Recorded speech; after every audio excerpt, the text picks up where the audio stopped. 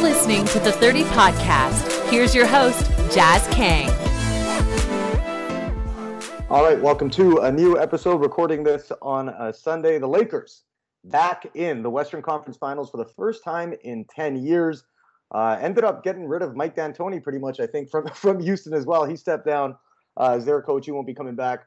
The Lakers really took over this series after Game 2. It was kind of the writing was on the wall, and I'm going to jump into that with Anthony. But before we get into that, the semantics of it all, don't forget, subscribe to our Silver Screen and Roll podcast network. You can catch us pretty much anywhere you get your podcast fix, whether that's iTunes, Spotify, Google Podcast, Stitcher, you name it, we are there. And of course, silverscreenandroll.com for all your Lakers needs. Joining me, as always, Anthony Irwin, homeowner now, Anthony Irwin in Texas. Anthony, please, my man. Oh man, it'll never sound normal, dude. It's like, if I can just take a quick second and just like think, readers of Silver Screen and Roll from back in the day, listeners of the pods that I've been a part of for a long time.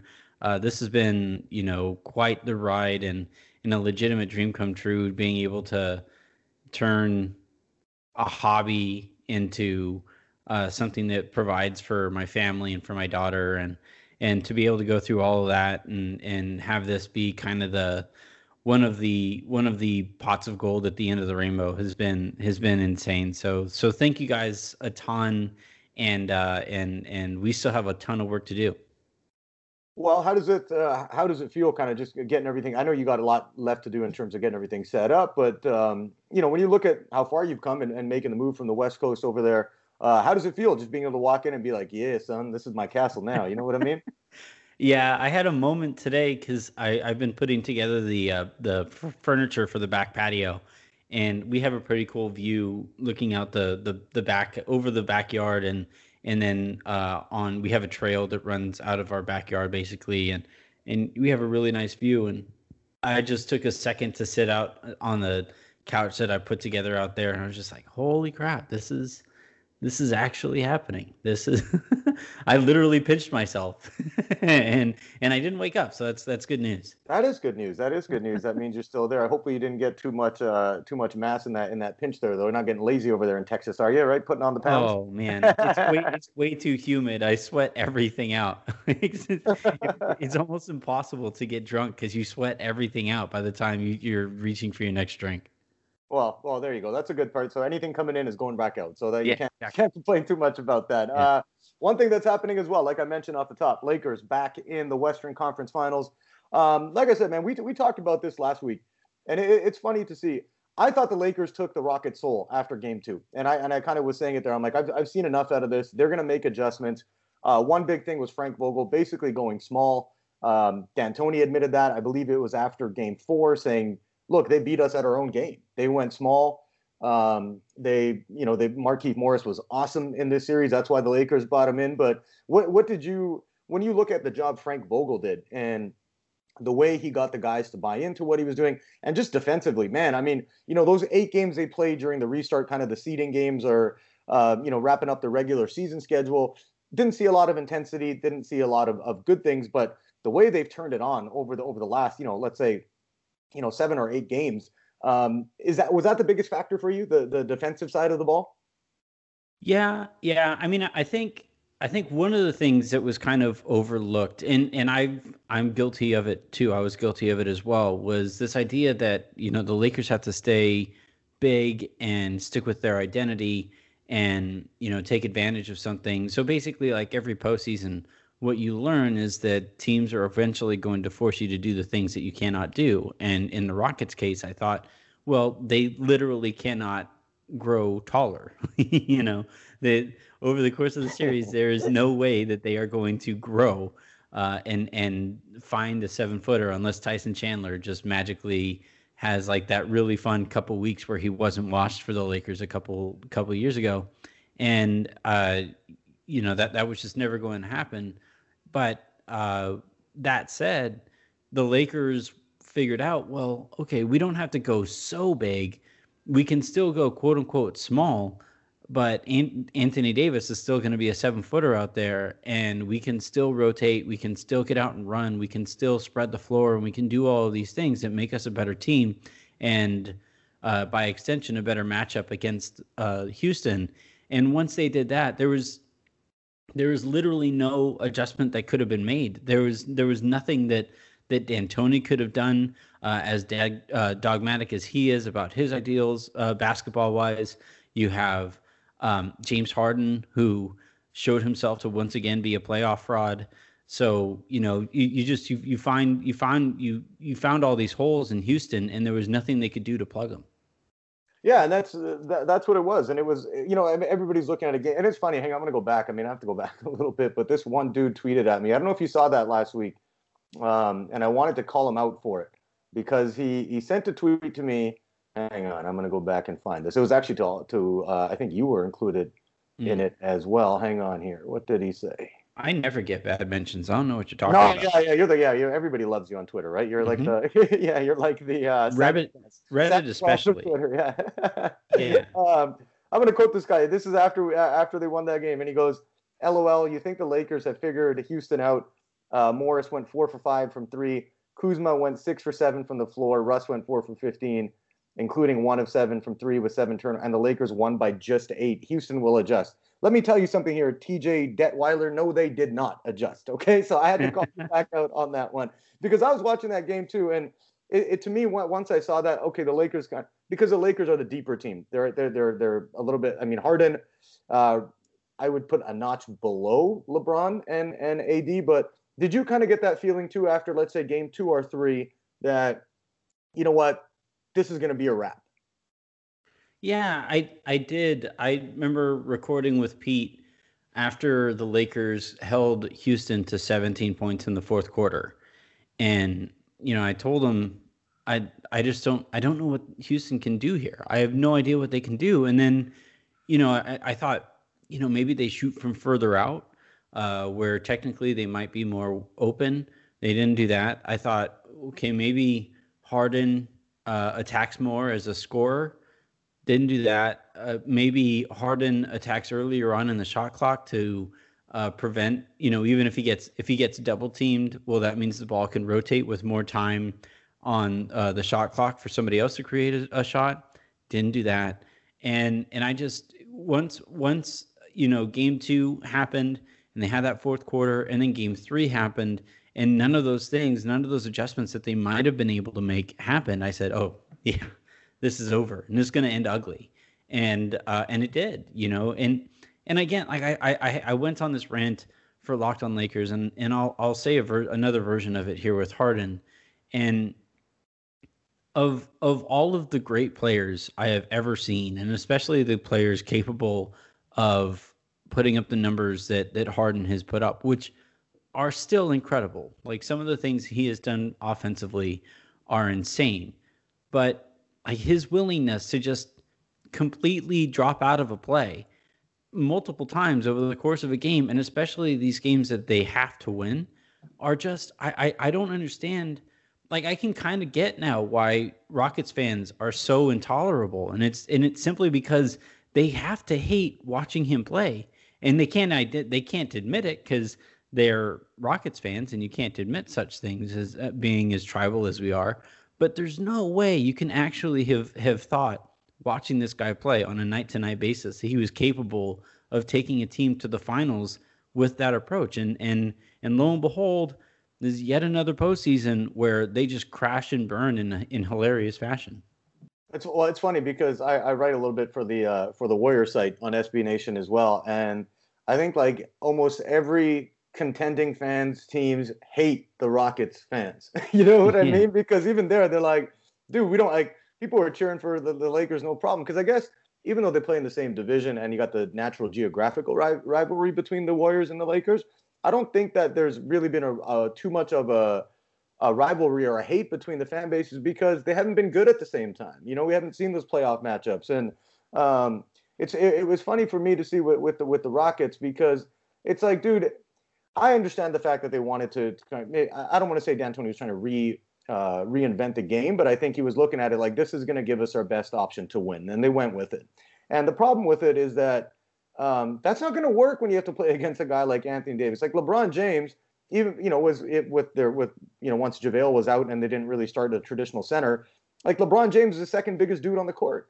You know what I mean? And PJ Tucker plays big. I get that. Robert Covington's a nice piece, but none of those guys are going to be able to keep up with him. And it was almost like and they barely got by OKC, who obviously, they had CP3, Danilo Gallinari, Shai Gilgeous-Alexander, all these guys who can play. But at the same time, they also like that style. It wasn't going to work to win a championship. And so like now D'Antoni's gone. It'll be interesting to see who they bring in. But I did see this tweet, and I'll ask you about this. Like, okay, we saw Harden. I'm not going to go back to the OKC days, but he played next to Chris Paul. He's played next to Russell Westbrook. Is Harden the problem, or was the system that D'Antoni was running kind of limit them, considering the personnel that they had as well? Well, it's hard to say because I don't know if giving up the ball and then standing at half court was a part of the system. Like that to me is the most damaging thing a star can do, is completely take themselves out of the play. Like even though Dwayne Wade, for example, wasn't a great shooter, he was an incredible cutter. He was an incredible offensive rebounder. And those things made him dangerous, made it so that opposing teams, when he gave up the ball, had to really pay attention to where he was on the court. Even though he's not like, he was never a catch and shoot specialist. He wasn't the kind of guy who would space the floor in the ways that you would think a Clay or a Steph or even Harden himself is potentially capable of. But when Harden gives up the ball and then goes and floats near half court, 50 feet away from the basket, you can lose interest in where he is on the court. He's not going to do anything out there. So what you wind up having is even on those situations where Rondo switches out, gets switched onto him, if the Lakers trap Harden and get the ball out of his hands, Rondo could technically have just defended a Harden possession.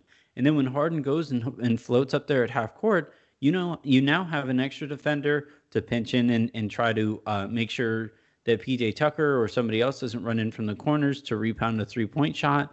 You now have an extra defender to run somebody off of the 3-point line as they're able to rotate out to them. Like you just, Harden is legitimately hurting his team in possessions where he doesn't have the ball. And so either he's holding the ball for 17 seconds and then finding somebody to get, an assist, or he's just completely taking himself out of the play. While it's impossible to know how much of that is by design, if that was by design, I don't believe it is, because we saw what D'Antoni preferred from his players in the 7 seconds or less era. And if it isn't by design and that's just Harden being Harden, then yeah, I think you do blame him. Yeah, and that's the way I've kind of looked at it too. I mean, when's the last time? Like Kawhi did it a lot last year. Let's be real. With the Raptors, he was, it was a lot of isolation ball. But the Raptors have some, like, they're way deeper than the Rockets were. You know what I mean, in terms of their roster composition. But when I look at how Harden plays and how his game rolls, like, I don't see a team winning a championship with him as the lead dog. They came awfully close against the Warriors a couple of years ago, but I mean, obviously they choked those two games, games 6 and 7, away themselves. But I just don't think that style is going to work in a league where ball sharing and ball movement are the number one thing. So you're bringing in all these guys who are now getting used to playing in a certain way and a certain style, and they're not. You're sitting around watching a guy go one-on-one a majority of the time. It's hard. It's going to be hard for them to be able to compete with a team, especially as deep as the Lakers. And you look on the other side of the bracket, and we'll jump into that. But the Clippers and Nuggets, that one's obviously become a series now where I don't think anybody expected that, come time for last Friday. But we'll get into that in a second. But one thing I do want to give you an opportunity to go ahead and eat a little bit of crow for all the Rondo smack talk that you've given, because the playoff Rondo showed up big in this series. Yeah, I mean, this is one of those situations where I am happy to have been hilariously wrong, along with like every other person on Twitter that doesn't have Rondo as their Abby. Yeah, that's fair. I will say this, in watching the series, like, again, so I mentioned how Rondo could technically get away with those possessions where he finds himself on Harden. If the Lakers offer enough help to where Harden has to give up the basketball and then Harden goes and floats up at half court, that's technically Rondo helping in in a stop. And then if it isn't Harden that he's guarding there, if he starts a play or a possession on Russell Westbrook and there's no switching that occurs, he doesn't have to pay attention to Russell Westbrook either. So he can kind of run around and play rover and disrupt the offense the way that he's capable of doing when he's actually diligent enough to pay attention to where he actually has to be. And so you combine an increased level of attentiveness and effort, and you combine that with what Houston's personnel allows him to do. And yeah, this wound up being the series for him. Does that mean I think he's going to continue to do this against either the Clippers or Denver? No. Yeah. I think this was a really cool series for him.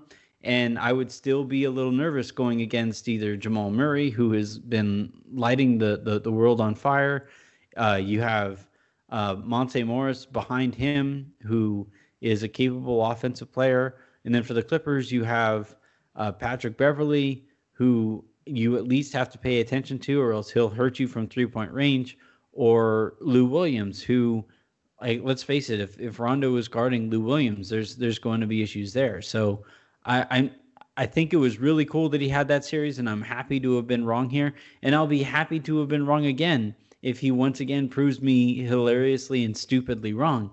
But I it's hard to bet on what feels like such an incredible outlier. Yeah, no, I'm with you on that, man. I mean, I think it was great, and I think in terms of, like you said, the matchup with the Rockets, it dictated the fact that, hey, we can have Rondo out there a little bit longer and give him an opportunity to shine. And like you mentioned, his defensive, lack of capabilities, I would say, weren't going to get exposed too much against a team like that, where, Eric Gordon, PJ Tucker, guys like that, even like you said, Westbrook, like, yeah, go ahead. Like, those guys are just standing in the corner. You know what I mean? So he's able to play off of them. But like you mentioned, like, I don't want to see Rondo getting switched onto Jamal Murray 20 times a game, because that is not gonna end well. We actually still don't know who the Lakers are gonna play. Let's jump into that after a short break. All right, and we are back. If you don't know, so the Clippers were up 3-1. Denver had a comeback win on Friday. Today it looked like the Clippers were going to punch their ticket to the conference finals. Like, that was all but the Nuggets were all but basically dead at that point. But they came back with a 30-8 run in the third quarter. Ended up dominating and outscored the Clippers 64-35 in the second half. Game 7 set for Tuesday. Looking at it from a Lakers perspective, which team do you want to play in the next round? Man, I am shocked that we are here. Aren't you? Like, Yeah, this is insane. Yeah. I didn't think I thought when it was 3-1. I'm like, it's over. Like, I thought the Clippers are. I'm like, damn, the Clippers are getting rolling. They're going to take out the Nuggets, and we're going to get to see. And I actually thought that, I'm like, it's kind of crappy for the city of LA if it does end up being Lakers Clippers, that we're not going to be able to have that buzz around the Staples Center. But now I'm like, shoot, Denver might pull this thing off, because Jokic and Murray are carrying them to, what are they, 5-0 now in elimination games, and it's like, damn. I mean, if they pull this off, that's going to be scary too. Yeah, I mean, that would be an insane amount of momentum that Denver would be carrying into into that conference finals. So in that regard, you could talk me into, technically being more nervous about facing Denver. The one thing I will say, though, is that Denver has not looked anywhere near on caliber with the Lakers, on par with the Lakers at all this season. To the point where the Lakers look like they've been toying with them and seemed disinterested at times playing against them, just because the Lakers knew they were just a better team than they are. Yeah. Now I'd have to study it a little bit more to see what Denver is doing during these runs to take advantage of a Clippers team that, for the same reasons the Lakers have looked disinterested against the Nuggets. Like, the Clippers felt like a really bad matchup for Denver, but for whatever reason, we're sitting here now and Denver has forced this Game 7, and they've already come back and won Game 7 in a similar series flow. And if they do it again and they carry that momentum against the Lakers, that's something to be a little nervous about. That said, the Clippers are the better team. Like, I legitimately don't know what's going on here for these last two games. The Clippers are the better team, or at least they're I'll rephrase. they're the better collection of talent. Like the talent on the Clippers is better than the talent on the Nuggets.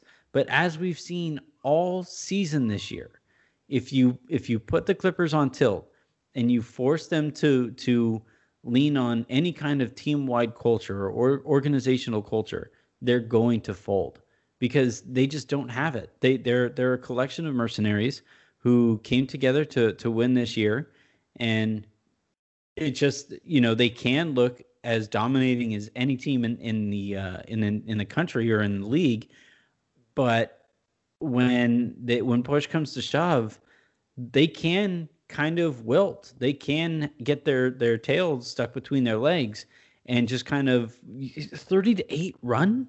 Like that never happens against a championship caliber team, and especially in a potential elimination game.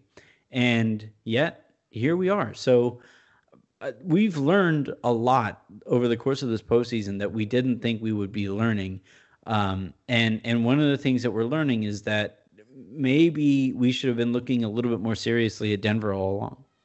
You think so? Because it's interesting you said that. I mean, the Lakers 4-0 against the Nuggets this year. I mean, I think one of the games went to overtime, but I don't think they were any of them. The other ones were particularly close. But watching the way that they match up, because to me, it's the Jokic and Jamal Murray show, and then obviously you got some nice pieces there with Gary Harris, Michael Porter Jr. The rookie's playing well. I'm with you, man. I was watching that game on Friday. And I was trying to, I was going back and forth between today's game and the NFL stuff. But, like the Nuggets, honestly, from a Lakers perspective, don't scare me at all. I just think that's a terrible matchup for Denver. And I think the Lakers defensively will suffocate the Nuggets. I don't think they have a chance at it. Whereas you look at the Clippers and you go, okay, talent for talent, they're right up there with the Lakers. And we've seen them play the Lakers pretty well pre-pandemic, during the do we still call that regular season? Yeah, I guess we'll call it regular season, right? But pre-pandemic, but like you were mentioning, I mean, everything's kind of been off, and obviously you're playing in Orlando, and you don't have the benefit of the home court advantage. I think that the Nuggets are going to, if the Lakers are playing them and they have to go up to altitude and play in Denver, 2 or 3 times, that would be a little bit more scary for me. But I just think in a neutral site, that Denver team, other than a Jamal Murray or Joker going off, they don't particularly scare me. So from a Lakers perspective, I want to see Denver win. But from a basketball perspective, I want to see Lakers Clippers in the Western Conference Final. Yeah, I just, this is one of those rare spots where there's such a cavalcade of takes that one could possibly have that aren't, like, none of them are going to be objectively wrong. And so as a result, it's really hard to definitively say I want to play the Nuggets or I want to play the Clippers. I mean, yeah, I want to play the Clippers in the sense that it would be nice after all of the barking that little brother has done this year to just absolutely shut them up. Because having seen them fold now in 2 straight games, I think there's a chance that the Lakers would run them off the court in a 7-game series. But even with that said, I don't know that the Lakers are actually going to play them. I don't know. I'd have to go back and watch the games and see if it's something, that Denver is figuring out about the Clippers during these big runs, or if it's just a matter of them making shots when they hadn't previously. But look, if you tell me that the Lakers were going to go up against the Clippers, I'd be stoked for the opportunity, because there's a chance that they would go Clippers Celtics for a championship. I think the Lakers would beat both of those teams in a series, and that would be a pretty sweet run to a championship. Bittersweetness, all needs to be taken into account, and all of that notwithstanding, beating a Clippers team that has taken pot shot after pot shot at the way that the Lakers run their organization, and then going up against the Celtics, who, these NBA Twitter darlings with all of their second round assets and the way that they've built their organization, and the Lakers beating both of those teams would be about as cool a championship run as we've seen. Well, I was actually going to say that when we found out it was going to be Celtics Heat in the Eastern Conference Final, like, congratulations on being the runner up in the NBA playoffs. Because I I think if it's Lakers or again, I think the Lakers are going to make the finals, and right now they're easily the heavy championship favorite based off what we've seen, especially over the last I'd say 2 to 3 weeks. The Celtics don't scare me from a Lakers perspective. The Heat certainly don't. It's just the Lakers are the better team, and you got two of the top 5 players in the NBA on one roster with LeBron and AD. So it would be a sweet ride if they could get through. They beat Portland, beat Houston. Now if they could beat the Clippers and then they end up taking out the Celtics, that would be like the perfect run, wouldn't it? It does kind of suck though. Yeah. We're not going to have that energy though, man, in Staples Center. You know what I mean? Because I just think it would be awesome, like just the atmosphere, the crowd, the way everybody, the city would be. It kind of sucks that we're not going to get to see it happen like that. Yeah, I mean, it definitely sucks that the Lakers wouldn't have 7 straight home games in a conference final. That'd have been cool to see. And then with Boston, obviously all of that. But even with that said, and look, I don't live in Southern California anymore.